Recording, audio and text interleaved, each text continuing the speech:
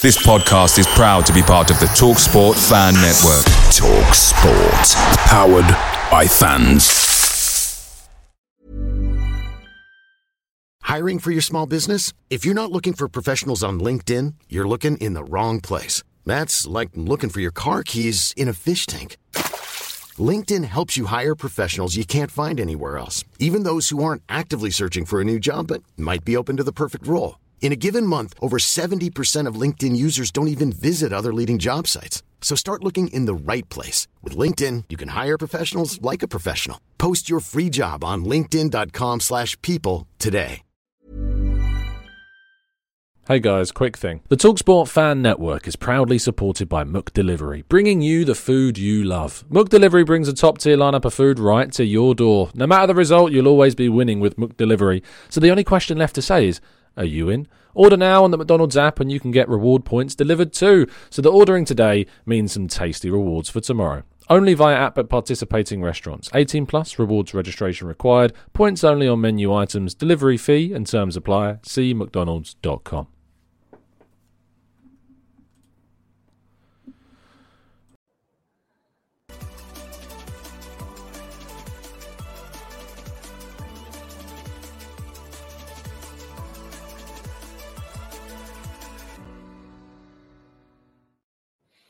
Hello and welcome to the Same Hoodies podcast. You join us this week as I'm joined by Elliot from Arsenal Vision to talk about Arsenal's return to the Premier League on the Gooner Talks Let's Talk Arsenal show. How you doing, mate? You good? You well? I'm doing well. I love being twinsies with you. That was a goal for me for a long time, and I'm so glad that I've achieved that goal. So that's what I'm here to say. That's about it. Genuinely, this wasn't planned. There was a sense of panic, and I'm one of those people that, because I often wear All Saints t-shirts, and a lot of people in my friendship group have the same All Saints t-shirt. So whenever I tend to go out and see them wearing the same t-shirt, it's a scary situation. So I often wear like a shirt over the t-shirt, so I can know which way possible I will avoid that. But you've gazumped me here. Yeah, I would say so. The combination of my age and lack of fashion sense is such that if you ever find yourself wearing what I'm wearing, like you should immediately deactivate all accounts and exit public life forever. So yeah. Exactly. Yeah. Okay. Mm-hmm. Good to know. How are you though? You good? You well? I am. Yeah. I can't be better. On Sunday, we rescued a dog. So we have a new puppy in the family, Waffles, and Waffles is doing great. And puppies are more work than children, but it's worth it. Was there a temptation to have an Arsenal-related? I know James's dog's Rocky, I think. I think that's a double. That's a double thing, right? For his grandfather also, or his child is Rocky. His child, yes. That's what it is. Right. Yeah, dog, human child, same thing, really.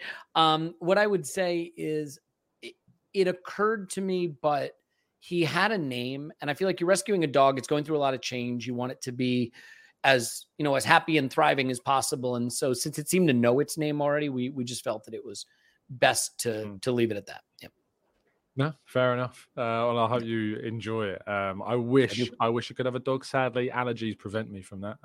But certainly still the family have plenty of them. So I'm around them all the time still with suffering. When I'm in London, not this weekend, but next weekend, hopefully we'll get together and I will bring you a Ziploc bag of his fur and rub it against your skin and your nose and things. Well, yeah, I mean, the missus tries, she says, she's like anti-allergenic dog. She's like, rub that against your face now, see if it works. So, is that what she says to rub against your face? Is the dog? Less said about that, the better. That's cool. Probably nothing else. Yeah. What isn't, what we aren't suffering with at the moment is positivity around Arsenal, because since, we've been able to bask in the glory of a fantastic win against Manchester City over the international break. I know the international break, it tends to be kind of like, this period of frustration and boredom. And to a sense, it has been in some ways. I've really taken the opportunity for a bit of a break. But I think that what I'm most intrigued about is the fact that this might be the most opportunistic international break in potentially Arsenal's history to kind of recover from injuries and knocks and get players like Martinelli and Partey ready for the return. I mean, as international breaks go, it probably was timed better than any other. Yeah, I think it's perfect. It is beautiful to go in international. We should petition to have all international breaks kicked off by beating a Manchester-based football club. Like, I would be fine with that. That's twice this season we've done it, and I've enjoyed the season so far as a result of it. By the way, I want to thank the Disco Boys. The Disco is our Discord for our podcast, and they always show up in numbers and cause havoc. So thank you to the Disco Boys, and here we go. So yeah, there you go, Disco Boys up.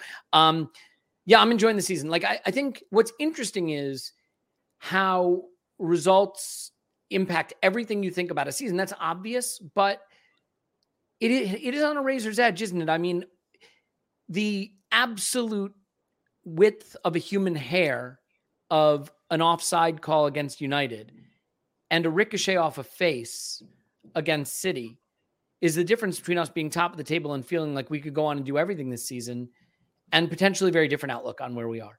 So I'm incredibly happy, while being cognizant of the fact that there's probably more we need to do in terms of elevating our level if we want to kick on from the great position we're in and really consolidate at the top of the table. Yeah, absolutely.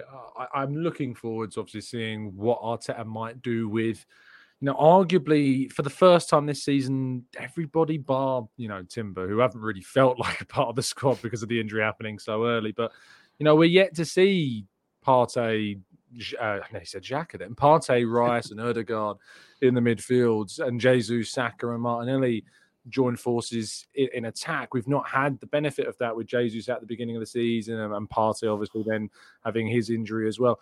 Going into this game against Chelsea, though, how much of what we did and how we did it against City do you think plays a part in the look ahead to a game against, historically, a team that is supposed to offer you a relatively high amount of threat? Interesting question, because I think it should give us a lot of confidence. Of course it should. We beat the best team in the world. I think the issue, if you look at that game, is it was extremely tactical, extremely, I would say, cautious by both teams, right? Not wanting to be exposed, not wanting to have space exploited. There were a lot of moves and counter moves in that game. And while I don't think it was a classic for the neutral, the hipster tacticos will have loved it. I don't think a lot of teams are going to be able to do what City do in terms of jousting with us and matching us space for space, zone for zone. But other teams may try to be a little more direct with us, right? And try to attack us with pace and tempo when they turn the ball around. And we saw against City, I think the only period where we looked a little vulnerable, ironically, was the period in the second half where we did press quite intensely, and they were able to get a little bit of a run at our back line. So I don't know that the City game is representative of the other kinds of challenges we'll face, including Chelsea. But what's interesting about Chelsea, the underlying metrics would tell you Chelsea have a lot of the ball. They concede very few opposition chances, and they create quite a few themselves. They just haven't been excellent at finishing them off. They look a little bit City-esque in terms of some of their underlying metrics, the way they possess the ball, the way they try to control things, but they're not nearly as good. And I think a team that tries to do that against us that isn't at City's level is going to get slapped. PSV tried to play a little bit of football with us, and, that didn't go so well for them. So I like the challenge against Chelsea. And I think with the injuries that they have in particular, there are vulnerabilities in their back line that we should be able to exploit, is my belief. There is some suggestions coming out today that Reece James and Axel Disasi have trained. Whether or not that will matter, James has won one of 4 attempts when he's played against Arsenal. Disasi, of course, has not played yet, unless it was in a friendly. I don't know if he was involved in the friendly. I don't know if he'd moved to Chelsea by that point in the summer. I think he had. But certainly it's still always, you never know what's going to turn up when Chelsea play. You never know who's going to turn up in the starting 11 because there's just so many to choose from. But Arsenal's starting 11 has been relatively predictable, besides the injuries that have caused more debates about who should come in for those that are out. But with Martinelli, returning and now back to full fitness, there's still, I guess, a question mark about Saka, but you would hope with the temptation Arteta had to include him against Man City that a couple of weeks off may hopefully be enough to see him recover. But we'll hear from the manager on Friday in his press conference to get the details on that. But, Gabriel Jesus obviously available. We know that. Thomas Partey's been involved. A friend of the show, Mike McDonald, I saw was at the USA Ghana game and spoke to Partey and tweeted out, I saw, saying that that he said he was fully fit. So that's a positive. I love love it. There. Exclusive from Partey's mouth. It is literally exclusive. Yeah. That midfield trio, because, Arteta was experimenting, if you like, frustrating some fans with Partey playing right back. Do you see him bringing Partey back into the midfield, or do you think he'll return to that frustration that supporters hoped would end when Partey was at right back? Well, we could see Partey at right back if Mikel feels that Gabriel isn't ready to come back into the team coming back from South America.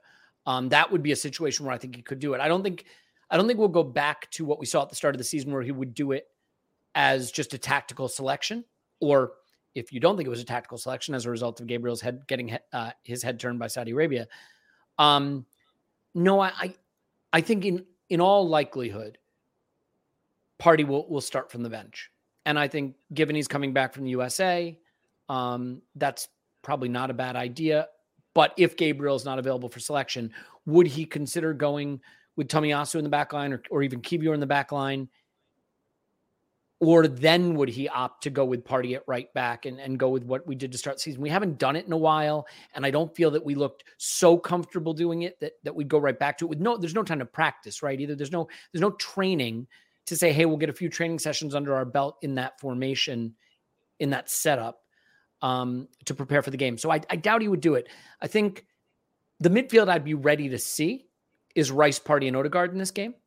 I think Rice, Partey, and Odegaard for the big games is the one I'd love to see in general. He may say, you know what, I'm going to run it back like I did against City, Jorginho, Rice, and Odegaard, and keep Partey in reserve like he did against City, given where he's traveling from. A lot of this, I think, hinges on, again, Gabriel's fitness coming back from South America, Partey's fitness coming back from the U.S., but it would not surprise me if the midfield was the one that he went with against City again, or Partey in for Jorginho.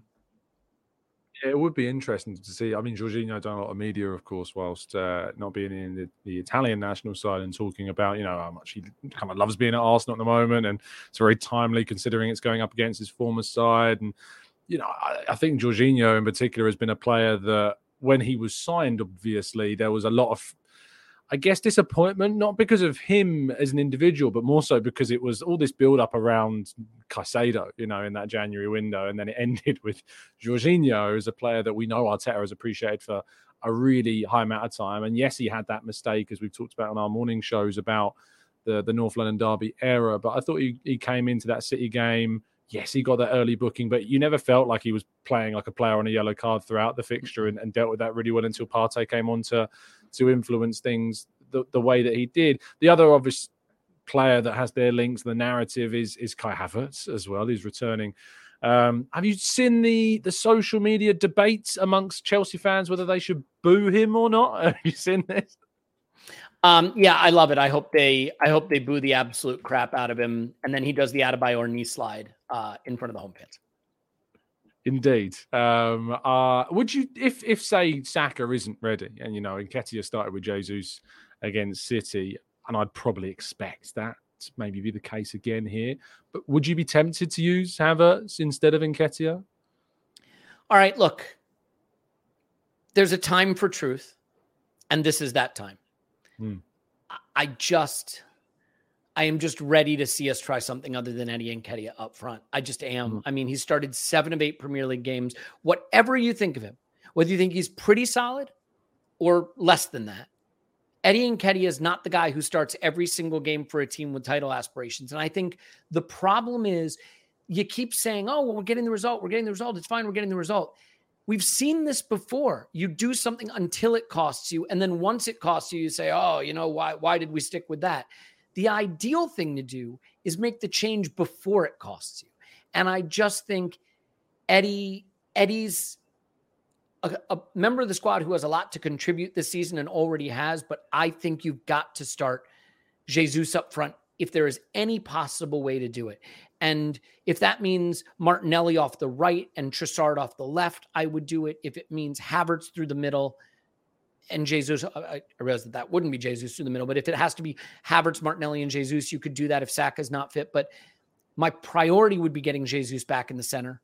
Yeah. If not, I would go with Havertz. And again, love Eddie, academy player, brilliant to see him play for England, achieved far more than I thought he would a few short seasons ago. But let's make that change before we pay a price, not after. Yeah, I do absolutely agree and think that, the idea of Jesus through the middle should be a priority. I would say that I kind of like him on the right as well. I think he succeeds there, a lot of success there at City as well. And if you are to play a centre forward with him, I think that Havertz meshes quite nicely because of the way in which he interlinks play, and Jesus and him playing off one another, is something I want to see more of in a forward position, not necessarily Havertz playing from the midfield role. Just I think it would the cohesion is there a lot more. Thank you to everybody joining us in the chat box, by the way. I can see Clive, of course, Harry as well, Harry Simi. Make sure you're checking out Chronicles of a Gooner if you haven't already. I'm looking forward to seeing kind of the Chelsea records again continue, because there's something about last year's game. I remember listening to your show, I think, after this fixture last year. And Clive, I think it was, not to big Clive up any more than he needs it. But it was Clive that spoke about, I think, the difference about this fixture. This wasn't a Stamford Bridge visit where Arsenal, showed their mettle in a 2-2 draw that required hitting them on the break with a Martinelli sprint, or, Eddie Nketiah latching onto an Andreas Christensen mistake and then a Bukayo Saka penalty late on.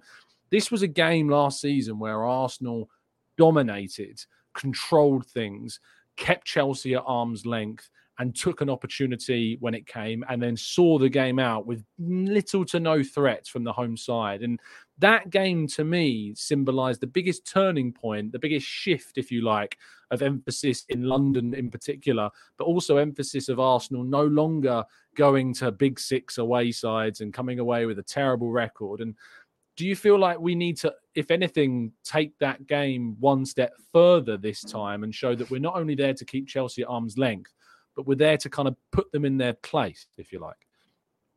Well, I mean, of course I want to put Chelsea in their place. They're a rotten club and they deserve to be put in their place. And their place is like League Two. Okay. So yes, I would like to see Chelsea put in their place. By the way, are you having any issues with my internet? Because I see your probably mine. Kind of bit robot. Okay, good. So probably as long as I'm coming through, that's really what's important here. But no, I think you have to be careful about saying that, right? We play a dominant type of football. We are going to try to have the ball, try to push you back, press you, possess it, keep it in your final third. I think our way of playing football will naturally put teams in their place if they're not up to the challenge. And very few teams are going to be up to that challenge. So I think you go in and you don't treat the game any differently than you would. I think you go in and you treat Chelsea as a team that you can go play your football against. There are certain teams like City where you might make some adjustments to how you want to approach the game. I think with this Chelsea team, you can just go play football the way you want to play it. And the interesting thing with Chelsea, right, is other than the Liverpool game on the opening weekend of the season, which was a very strange game, a low quality game between two teams that looked very underbaked. They haven't played anybody in the league. And so I did mention their underlying metrics being reasonably good so far this season, but their underlying metrics are reasonably good against, Burnley and Fulham, and they lost to Villa at home, Bournemouth and Forest and Luton, right? So, and they lost to West Ham. So when they played anybody of any renown or merit, they've really not performed. I think as long as we play our game, I would expect that they'll get put in their place just naturally. But you do want to be careful, right? When you go into a game with the point to prove mindset, I think you can let emotion dictate your performance in a way that isn't necessarily productive. Yeah, no, without a doubt. And, I think that there's always this build-up of expectation, especially, I feel like the Man United effect is often one. The amount of times we've played Man United and fans have gone, this Man United team are terrible. They are awful. And they're right. They are awful and they are terrible. But there's always something that holds us back from battering Manchester United, like we see other teams able to do and take advantage of their weaknesses. I'm not sure. Can I say one thing about that, though? Just one thing about that, because that is an example of where I think Manchester United are going to beat some big clubs this season. And they're going to lose to some bad ones. Because I do think that as bad as they are, the thing they still possess is a unique set of talents for counterattacking and playing direct at pace. Højlund can run. Rashford can run. They're good on the counter. Bruno's a good distributor on the counter. So I think United are a weird one because the weaker they are and the more you feel like you can get at them, the more you open yourself up to the thing that they're still pretty decent at. I don't think that's necessarily the case with Chelsea. No, I think that's a fair point. I wanted on this show not only to discuss the Chelsea game, but also kind of the series of fixtures that we've got during this period of the season until the next international break. It is the first time, I think, this season that a section of the season between two breaks features no midweek break whatsoever. And Arsenal will play a game every single midweek. We've got Chelsea, then Sevilla in midweek. We've got then the game against Sheffield United at home before playing the Carabao Cup match at West Ham. We then travel to Newcastle on the Saturday from that Wednesday game, which is not much recovery time at all for a big long trip up north. Following that Newcastle game, we've got a home game against Sevilla on the 8th of November before finishing this run of fixtures at home to Burnley on the 11th, which is, again, only 3 days after that Sevilla game. How do you feel about where the squad's at? And do you feel like this period will be the biggest test so far this season? I think the squad's in a really good place for this run. I think it comes at a good time, assuming that Saka is on the mend. Partey looks like he's going to be ready, which he hadn't been. We've seen that we can rely on players like Jorginho and Tomiyasu and Kiwior to some extent.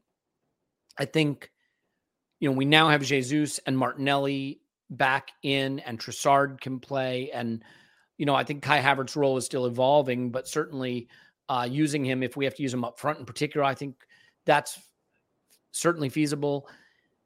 An interesting player that I'll be curious to see if this is the period where he starts to involve himself more thoroughly is Emil Smith-Rowe.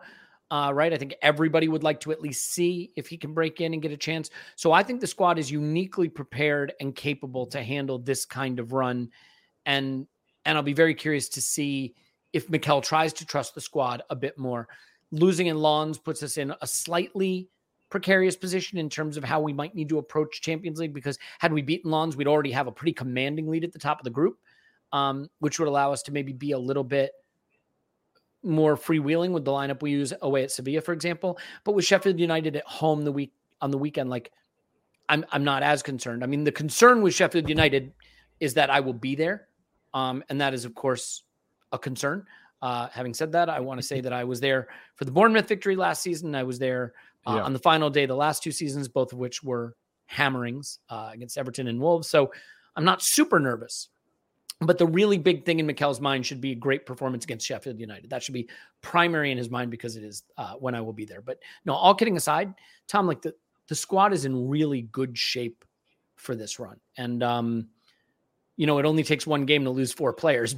But as it stands right now, I think we're really well suited to handle it. My hope is that Mikel will trust in a little bit of rotation because he has the players to do it with. He absolutely does.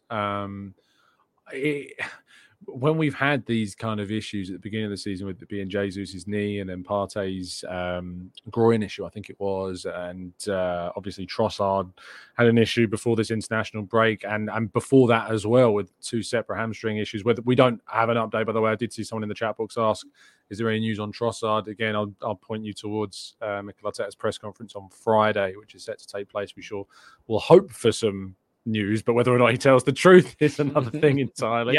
And whether or not we see them even with the squads traveling for the game doesn't mean that they're even going to be in the squad either. So we won't really know until we see the lineup, I suppose, on Saturday. But one of those games in particular in this run, that West Ham away fixture, I think something that me and you share, Elliot, is a joint, I don't know the right way of putting this, it's kind of a joint okayness with being knocked out of the Carabao Cup that I often struggle with my chat box to get them on board. Not that I'm really campaigning to leave the competition, but I just look at that tournament and think the only benefit of this is if you win it.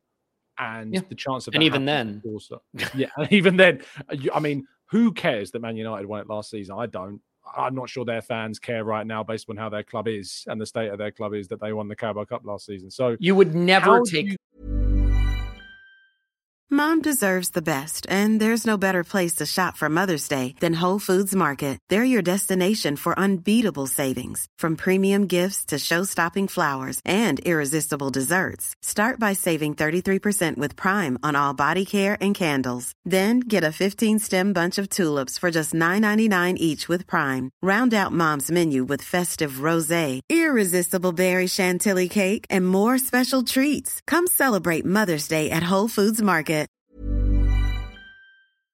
Away days are great, but there's nothing quite like playing at home. And the same goes for McDonald's. Maximise your home ground advantage with McDelivery. Are you in? Order now on the McDonald's app. At participating restaurants, 18 plus serving times, delivery fee and terms apply. See mcdonalds.com. The season they had last season over the season we had. Not in a million years, no. Not in a million years. No. And yet, I know that some listeners to the channel would have, because we did that exact poll, and I know people voted that they would have swapped seasons to have the trophy. So I know there are fans out there that think differently, and they're entitled to that view. But how would you look at that West Ham game, which is obviously sitting between a home match that sadly now we've just learned is really frustratingly underlined by your presence, but also is preceding the trip to Newcastle, which is only 3 days after that. Do you again go with the Charles Sago Juniors of this world? Do you throw in basically an entirely switched 11 for this game? Yes. I think risking Sago Jr. is too aggressive. We should do a deeper round of cuts and rotation there. No, I mean, look, you never want to lose.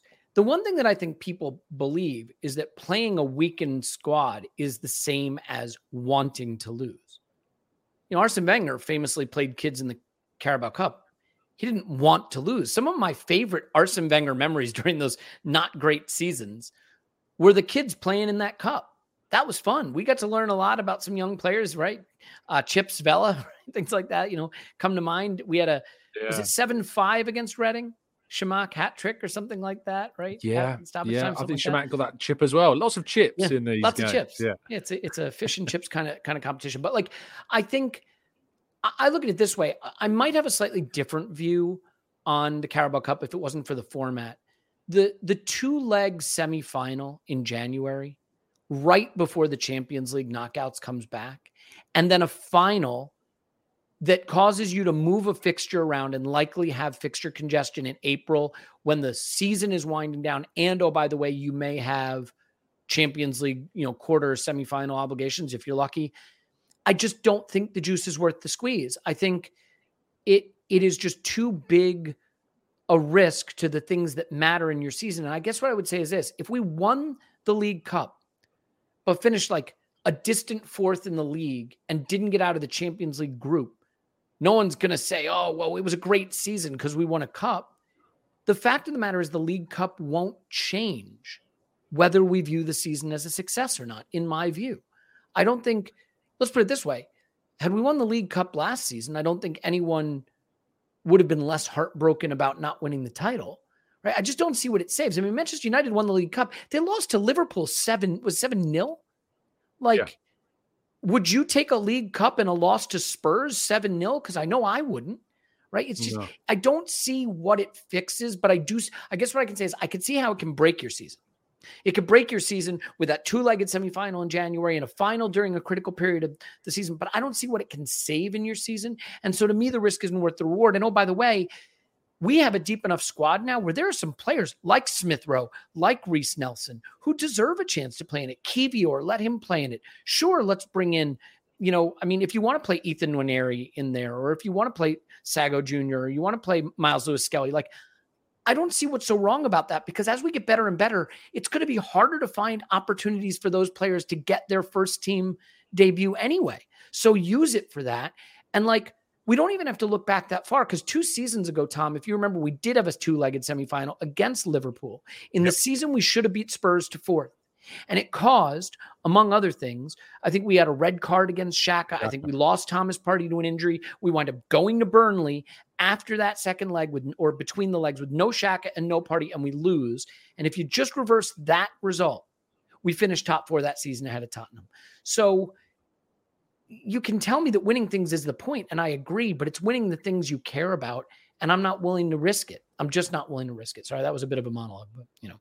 No, that's fine. It's fine because I agree with every single ounce of it. I especially like the point about at what point does a Carabao Cup victory make your season a success? I don't think there's a position in the league where I go, oh yeah, suddenly that season is a success because we've lifted the Carabao Cup.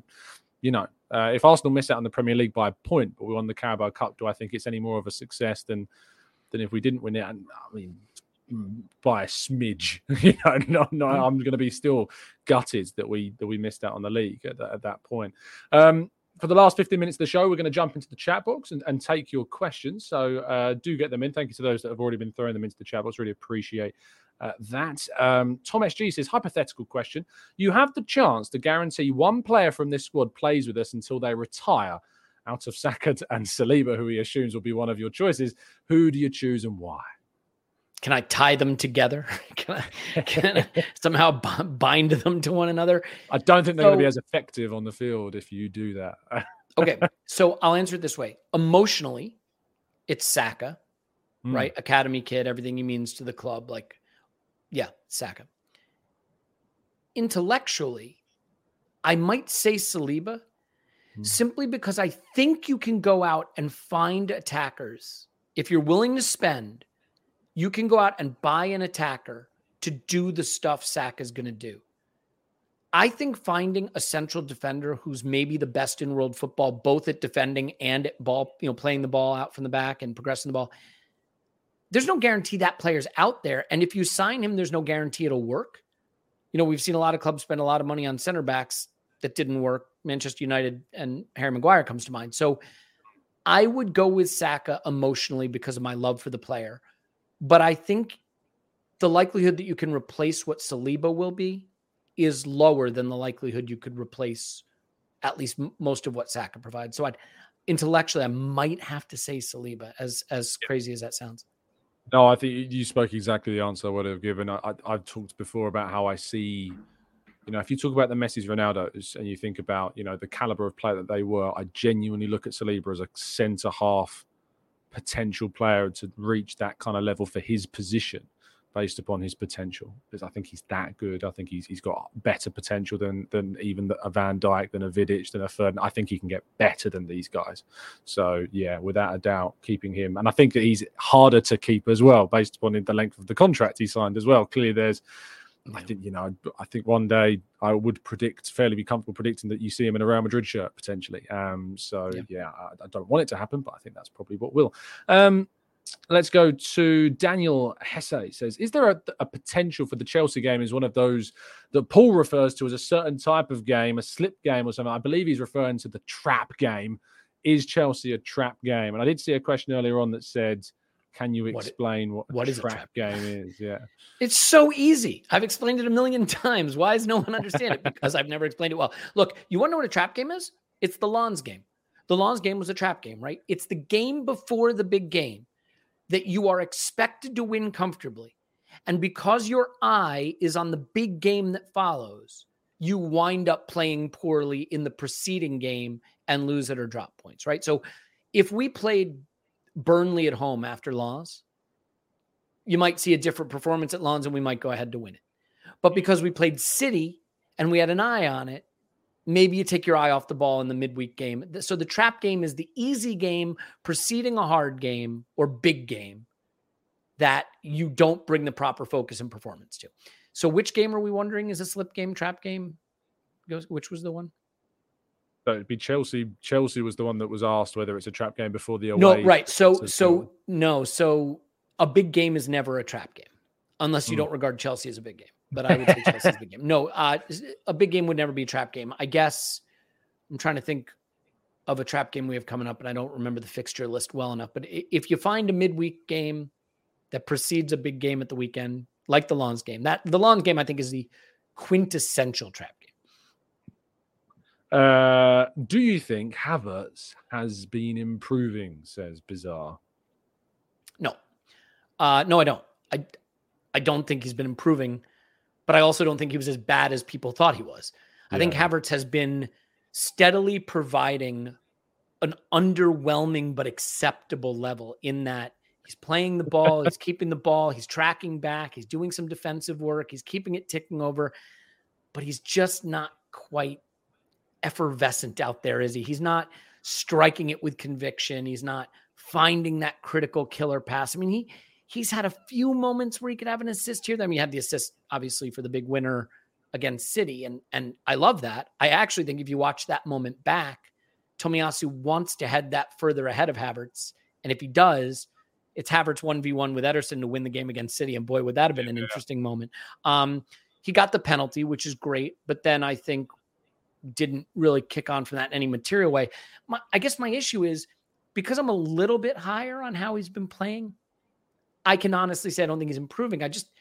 I think he's been meh. He's been fine.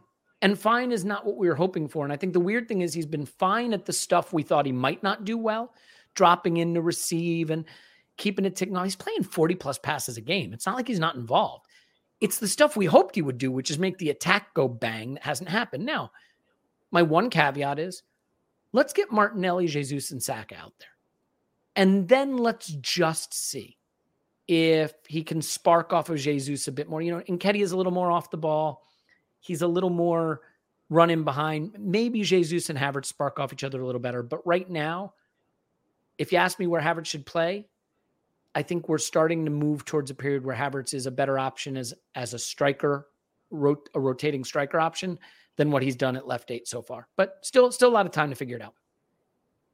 Yeah, I think that I really hope that kind of the assist against City brings the confidence. I agree with you. I did a phone-in show before the Man City game, and there was a caller that stuck with me called Justice, who came on and just like, he doesn't do anything. Like, he's just really getting frustrated. It doesn't.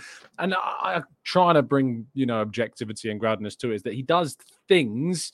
He's just not. And I think the frustration for a lot of fans is he's not the dynamic player that maybe I've seen so many compilations made of his time at Bayer Leverkusen over this international break, and kind of a manifestation, if you like, to try and get that into reality. It's clearly there. And it's not like we're talking about a 28, 29, 20, 30-year-old Havertz that did this when he was a kid. We're talking about 3 years ago, when he was at Leverkusen, when he was in his early 20s and his teens doing these things. If he finds his groove, I feel as though we can really see something special with him. It's just about extracting that and whether or not the risk pays off. Go on. Did you want to jump in? I was just going to say, this is the thing. I think we've gotten 6 out of 10s from Havertz. So I think he's been fairly consistently okay, like not what I hoped for remotely. But the problem is there are some people that think we got 3 out of 10s. And so 6 out of 10 looks like improvement. I just, think it's pretty linear. Yeah, I think that the calls that he's been terrible. I think he's had 4 games. I think about the Man United game. Didn't particularly like the performance. I think about some of the performances there, but I've also thought that the Palace game was something that's been quickly overlooked. I really liked his contribution in that fixture. I thought he was good against City in the Community Shield. Could have scored a couple of times there. And where did he play in his good performances? He moved to center forward when we were down to 10 men against Palace. He played center forward in the Shield, and he played center forward at the end of the City game. So, something to think about. I just do you think that Arteta needs to stop with the midfield thing? You've gone all Darth Vader on us, by the way. I don't think he needs to stop yet, but kind of like my point about it's only when you're talking, don't worry. But kind of like, but kind of like the Eddie point. You don't want to be in positions where you make changes after they've hurt you. You want to be in a position where you've made the adjustment before it hurts you. I think it's time for Eddie to rotate out of the starting lineup. I think Kai in midfield is not a thing we should stick with too much longer if the indications are that it's not going how we want before it does feel like it's costing us. That's kind of where I'm at. Am I back? Am I okay now? Yeah, you sound amazing. The usual. Right. So this is what I mean. This is what nearly got me into the Apple store earlier. Do it, man. Really frustrating. Got a couple more before we wrap up. Somnus Wanderers says, could the Tonali ban bring the wheels off the Newcastle temporarily? I hope so, because I have to kind of confess they're really very good, which is unfortunate. I've said this on our pod quite a bit, but like, if they don't somehow shit away that Liverpool game where they were pretty dominant, but Darwin Nunez gets an unlikely brace down to 10 men playing from behind, the narrative around Newcastle would be they're right there with the Arsenals and Liverpools and cities of the world as a challenger. but they don't win that game. And by the way, if that had happened, Liverpool might not be in that conversation. So that's how quickly one result can change things. They've also lost to City at City, which everyone's going to do, but they did it without giving much away. That game was very tight and very narrowly contested. So, if they hadn't played City, let's say they had played one of the bottom sides like Chelsea and beat up on them, they'd have 3 more points. And if they don't let Darwin Núñez get a counterattack, and I realize this is not how football works, but they're that away from being 6 points better off and right there in the title chase. Their underlyings are good. They beat PSG in the Champions League, which you got to at least tip your hat to any team that does that. And so, I think my hope is that the Tonali thing could be a distraction or be a problem for them. They haven't really been able to play. Who am I thinking of? Leicester forward that they signed. Help me. Brain fart. Harvey Barnes. Yeah, they haven't had the chance to really incorporate him much yet. Joe Willock hasn't been playing a ton. So if Tonali goes out, maybe Willock gives them a little less guile, but maybe a little more directness and goal scoring. I'm a little nervous that they're better than I thought, because I was kind of ready to dismiss them as a team that would be in the 5th or 6th-ish range this season, but they could be decent. Yeah, they could. Whether or not the Tonali thing affects them, we'll have to wait and see, I guess. Last couple. Srinath says, considering Ramsdale will have to play against Brentford, I assume he will have to play against Brentford, won't he? Because of the league. Go on. Did you? Can a club waive that restriction? I don't think so for the Premier League rules. I was told that he could have played in the League Cup game. They decided not to. That he could have been involved, but they put Hine on the bench and used Ramsdale. But for the Premier League, I'm pretty sure you can't even have written permission for loanees. I could be wrong, frankly, but I'm pretty sure in the Premier League you can't, but you could in the League Cup. But the question is, considering Ramsdale will have to play against Brentford, do you think that Mikel will give him a small run? Now, we don't play Brentford until the 25th of November, so that's the first game after the next international break. Is there anything in there? I think there is. I mean, he could give him the home game against Burnley on November 11th. But given that it's following an international break, it's kind of like, does it even matter? I mean, he might play for England during that international break. Maybe that'll keep him fresh. You have Sevilla at home and you have Burnley at home as the 2 games before that international break.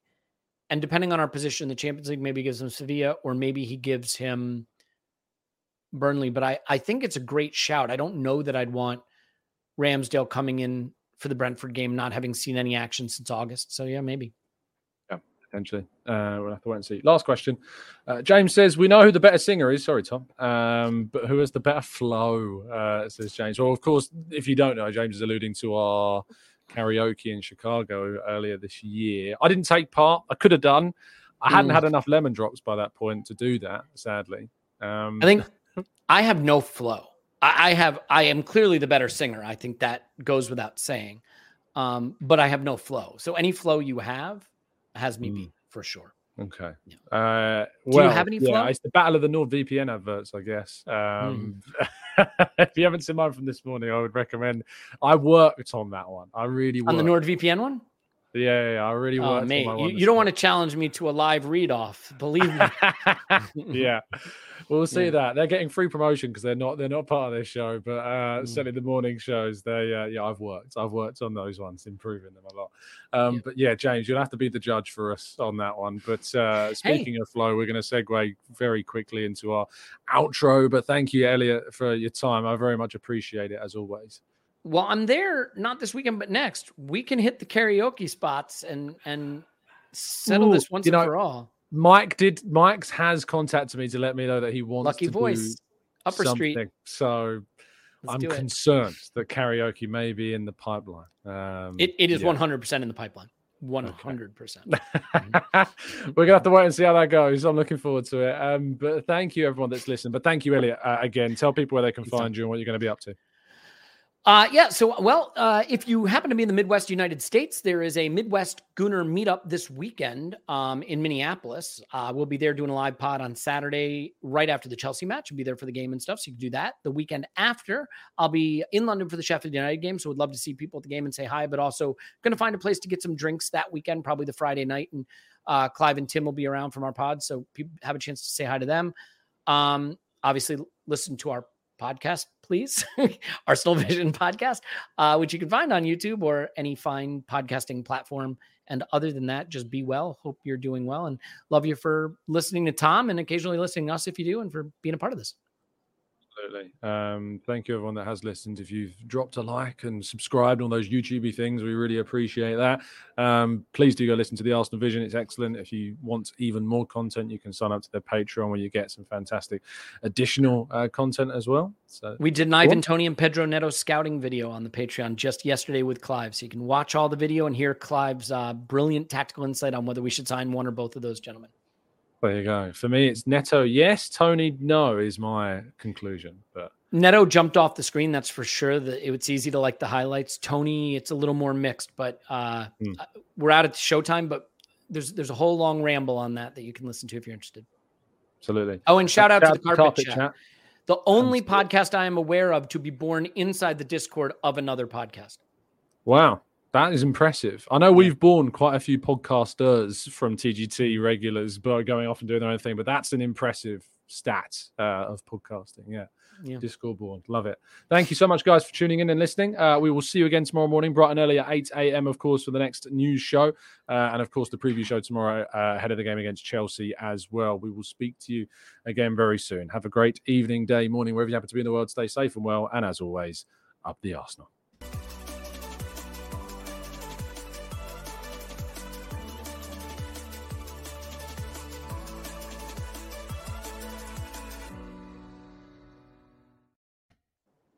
It's the 90-plus minute. All your mates around, and you've got a McNuggets share box ready to go, and you know a late winner's coming. Your mate's already got booked for a double dipping, and you steal the last nugget, snatching all 3 points. Perfection. Order now on the McDonald's app for your McDelivery. You in? At participating restaurants, 18+, serving times, delivery fee and terms apply. See mcdonalds.com.